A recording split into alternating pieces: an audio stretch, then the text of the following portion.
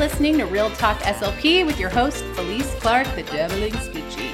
This is a show to help speech pathologists navigate the SLP world with real-life stories to celebrate therapy successes and how to persevere when failure comes knocking on your door.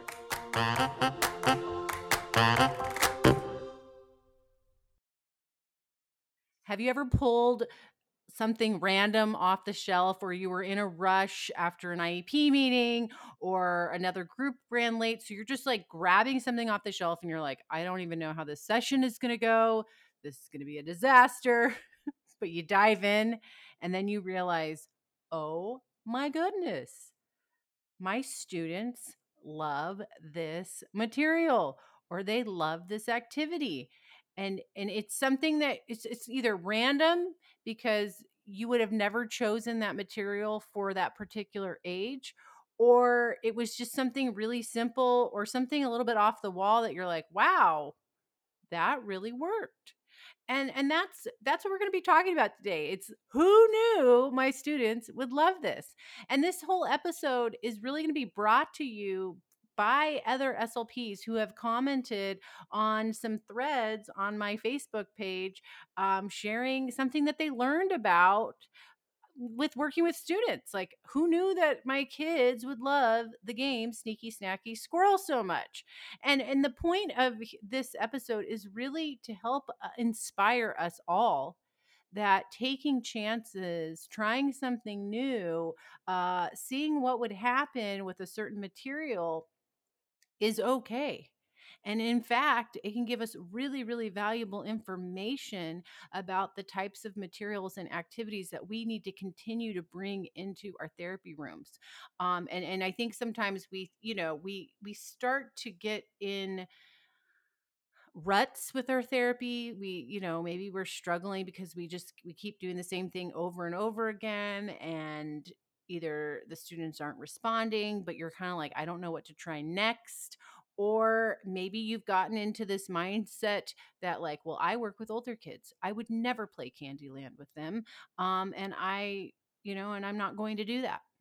And we're not really always remembering that we have kids sitting in front of us, and they are all unique and different and have different interests, different things that they like. And so we'll have these aha moments where we realize, like, oh my goodness, this is something that I can use with this particular group or with this age group. And now I've just expanded a material, a game, or an activity to not only cover maybe my kindergarten students, but now I can even use that same material with my third graders. And when we start to look at our materials and in the lens of adapting it for a lot of different ages and a lot of different goals, we are able to plan using one material or one theme or one book to do really good therapy without stressing out on, trying to make new activities for all these different groups, right? It's not a perfect system. Sometimes we do have to plan specific lessons for specific goals, but this is a reminder to us all that we need to take chances in our therapy. We need to, explore what could work for our students. And a lot of times this happens to us without us really planning for it to happen, right? Because if you're a school-based SLP especially, you know how all over the place your day can feel at times, right? I remember a long time ago during my CF year, I walked into a school and I literally had 3 shelves of materials that weren't very, there wasn't a lot of variety. And I remember I was in a session with a couple of students and we had about 5 minutes left. And I was like, what are we going to do? I'm done with my activity.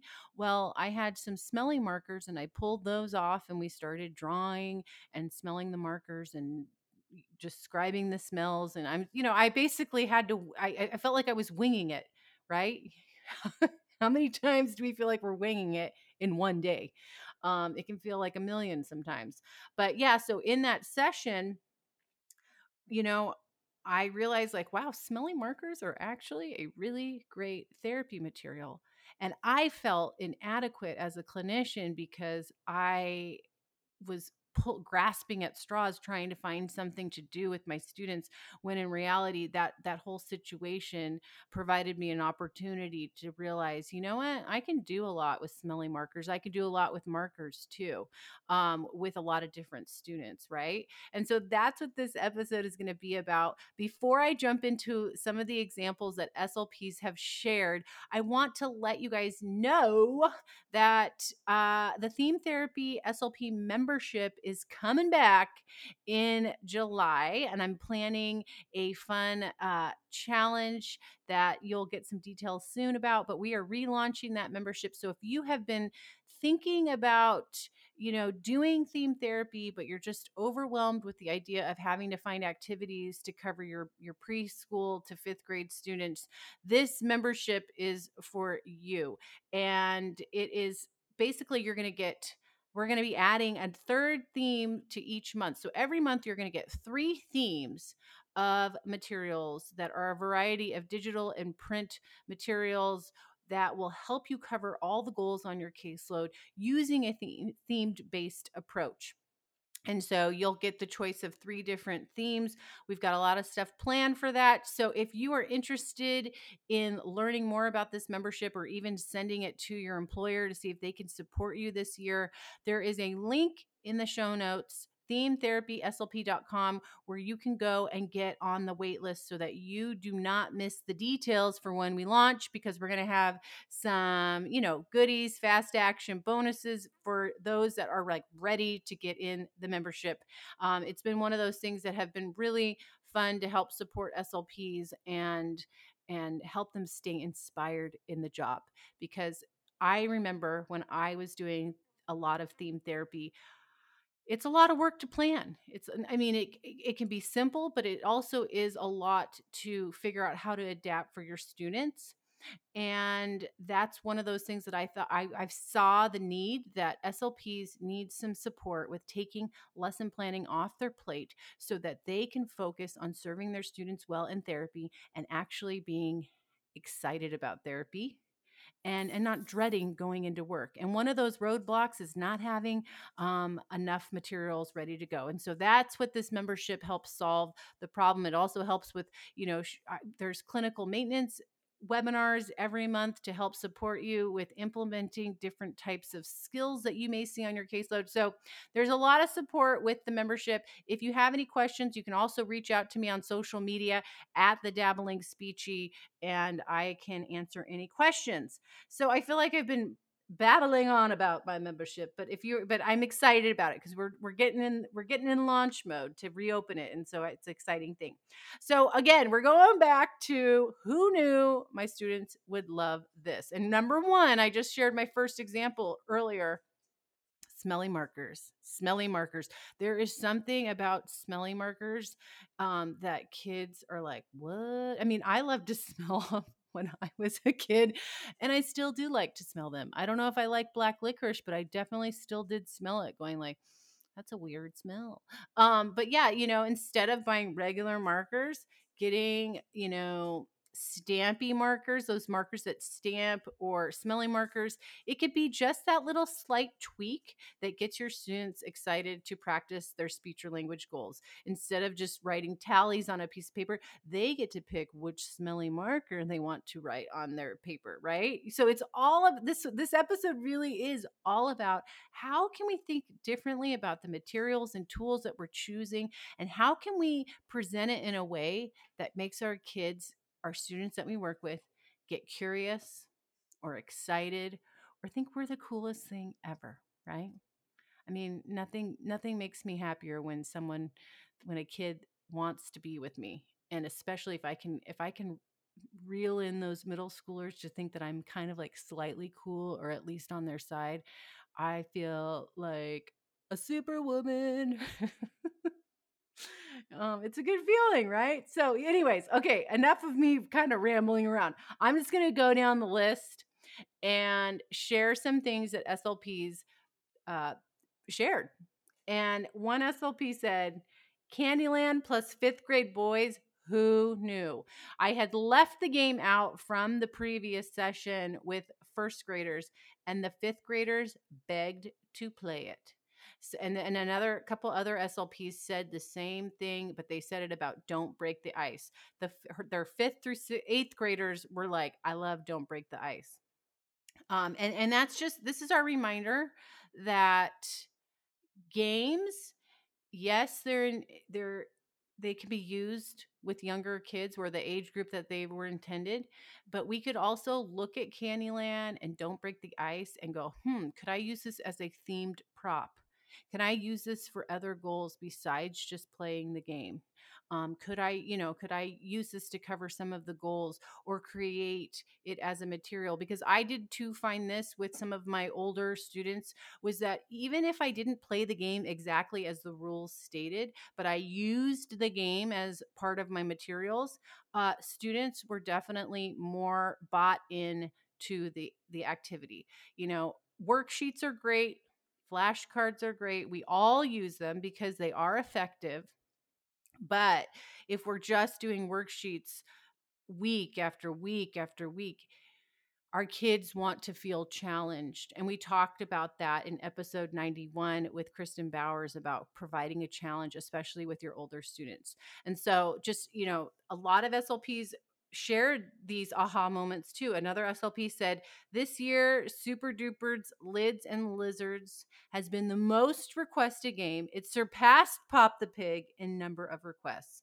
Now, I don't know if this SLP was like tallying how many requests or if this was just a guesstimation, but that's an interesting thing. I personally have not I don't keep Pop the Pig out. The kids don't really I finally got a Pop the Pig, but I don't have that game out on display. But Lids and Lizards is a really fun game.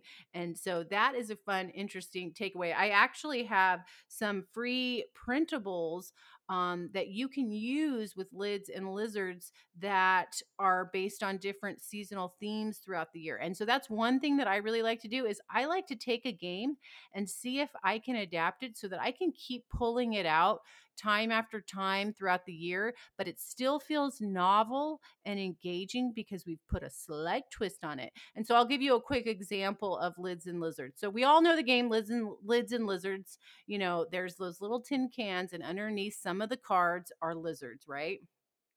So instead of putting lizards, so for the summer, you could put some lifeguards, lids and lifeguards. In the springtime, or if you're doing a bug theme, lids and ladybugs. And so you're twisting the game a little bit so it feels a little novel, but it's still the same consistent activity that your students are familiar with. And we are always in that balance between helping our students, know what's going to happen next, like that being consistent so they understand the framework of what happens in our therapy sessions, but also twisting, switching things up so they feel like there's something new to look forward to. That's how we stay excited about learning.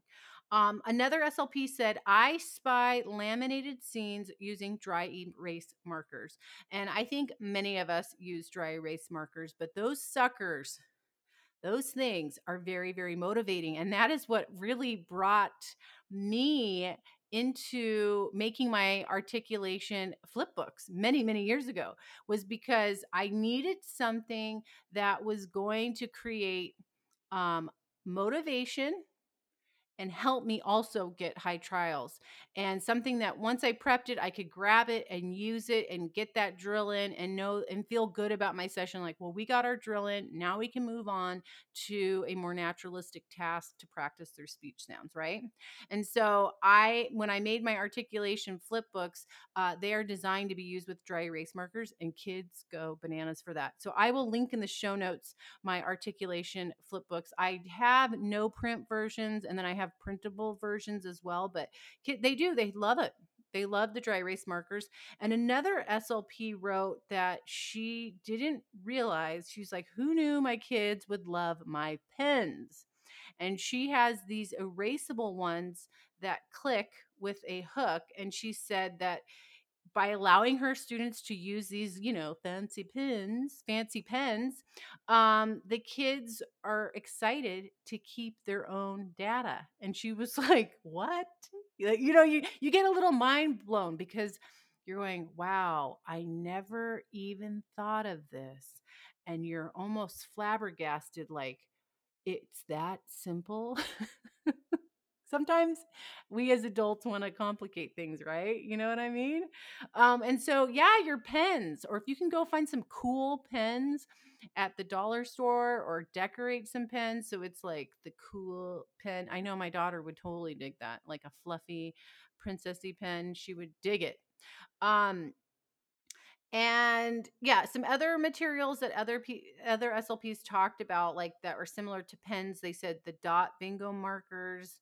Um, if she could include those into every activity with some of her self-contained students, she said it made therapy go really well in it. And she discovered some new ideas for how to use dot markers into the session. So it's just even like looking at materials in a new way, or the tools, like we could have put mini erasers on on the worksheets, or we could have used crayons, but because we switched and used dot markers, it brought the worksheet to life. It brought the activity to life. And it's not going to be perfect with every student on our caseload, but some of these aha moments, it gives us new therapy ideas. One SLP, I was totally laughing. She said, "I draw them pictures. This week, one student could only think about Harry Potter, so I drew Harry, and we worked on L and S blends that way. I like his scarf, I like his glasses, etc., etc. It worked well, but they all love for me to draw a picture just for them instead of a game. And I am not even good at drawing." And when she put in the quotation marks, "I'm not even good at drawing," I was like, okay, maybe I could do this idea because I am not good at drawing. Everybody else in my family, my daughter, my son, my husband, they are amazing artists, amazing sketch artists. I am not good at drawing. So the fact that she said that, hey, they loved it, that goes a long way. All you need there is a pen, a piece of paper, and some creative thinking. And I love that example, that drawing pictures can keep our students motivated. I remember I did many years ago. I love reading the book Beach Day by Karen Russa because it has such vibrant pictures of people at the beach, and there's so much stimulation on the pages that I can talk about vocabulary and grammar. And I remember one of the extension activities I planned was I literally went to the staff room and found some 11 by 14 construction paper. And after we read the book and talked about the vocabulary and I exposed them to their background knowledge, I had the students draw things that they wished they could do if they were to go to the beach. And then I think I found some real sand at the dollar store by chance. And we put glue, like the real glue, not the paste glue. We put real glue after they drew their picture, and then we sprinkled sand on trays just to give it that extra little artsy element. But it was really a simple, just they were drawing what they would want to do at the beach, and the kids really really liked that. So that's a great summer activity if you're working over the summer. All right, so a couple of more ideas and then we will wrap this up. So one SLP shared stomping on spiders that were scribbled on masking tape that was stuck on the floor around the room. So they said that the kids love to stomp on spiders that were scribbled. That so this sounds like this SLP was probably late for therapy or just sweating trying to figure out what she's going to do for therapy. So she's scribbling spiders on the masking tape, and the kids got to stomp on them, and that's it. That was it.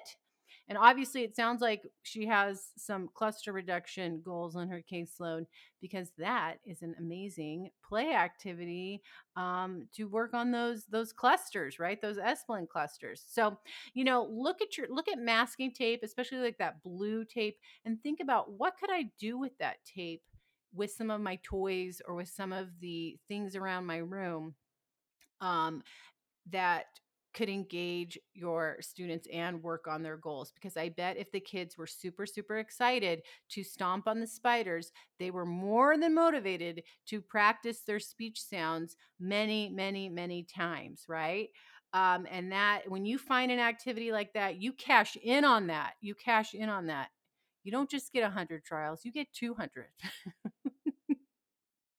Like when I just know when I'm in therapy and I'm like, oh my gosh, they are loving this. And I was like, okay, we gotta figure out how to get as many productions as we can without revealing that we are super, super excited. Because if they find out that we are working, this could turn a different direction very quickly. All right. And so another two more, and then we will be done for this episode. So another SLP shared getting to use my itty bitty dice when playing Race to 100. So I'm sure many of you have. I have a free Race to 100 game. I will link that into the show notes so that you can go download it. But it's basically you just roll the die, how many trials you get. Um, you practice your speech sounds, or you practice your target, or your goal, and then whoever gets their 100 chart filled up, they win, right? And that in itself is a really, really easy game that most kids love, the little kids, and then the bigger kids like it as well. But so this was a great example of making a little twist with the choice of tools. She pulled out her little bitty dice, and I'm sure that maybe the SLP thought, like, well, this is all I have on hand. um, let's play the game. And so to see that her kids were reacting like, this is cool, we get to use this dice, I'm sure I could just imagine what the kids were all saying. That made them feel like this was a really fun activity, right? And so I know, and it's just same thing like if you had a giant dice, they'd be like, "Whoa, that's cool." So if you could find a giant dice, I'm sure that would be really fun. Or creating some cool, funny rules, like if they roll a two, they have to do something goofy.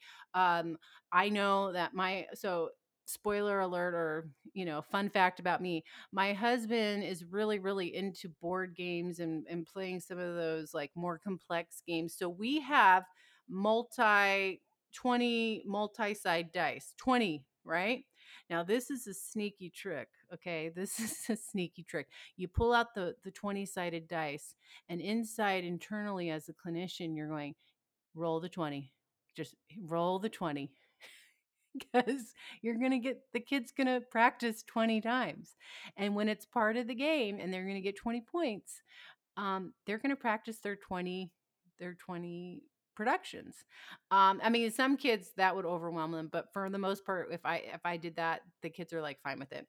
And then one last one, an SLP said, "Who knew my students would love my junk bin?" And so she said that she just had a random bin with what we would consider junk. And what that really means is she probably had a random bin filled with different toys and items. And the kids were so curious and intrigued by that. And when you have it, all you need to do really, and I do this with my color themed sensory bins, is I'll go through my toys, game sets, different things that dollhouse, like, is there anything that's that color? You just kind of throw it all in, and you will find a way to cover so many goals. And so it's the same concept. Like, you can throw in random junk into a bin and let the kids explore, and you can create stories with it. You can use sentence structure, you can work on vocabulary and describing WH questions. And what's so cool about it is that the kids think it's neat, right? So those are some ideas for you to use this upcoming school year. If you're working ESY, start to look at what are your kids excited about when you pull something out. And just to recap a few things that we talked about in this episode is, think outside the box when it comes to games. That what might work for younger kids could also be great for older students, and vice versa. Consider your tools that you're picking. Like, instead of just doing crayons, what if you used a dry erase marker, bingo markers, right? Could you, could you do something that's low prep, like drawing them pictures and going off of a passion or interest that they have? Um, how can you take a simple object like masking tape and turn it into an activity that kids think is cool, and that what our junk drawers could be our most effective therapy tool ever, right? All right, SLPs, I hope you had fun listening to this episode. As always, be the SLP that every kid wants to see. Stay inspired, and if this episode or a particular episode from the Real Talk SLP podcast was inspiring to you, I would love it if you left me a review, particularly a 5-star review if you really do love this podcast, because it always helps me to know what I can do to help support you so that you can serve your students well. I will talk with you all next week.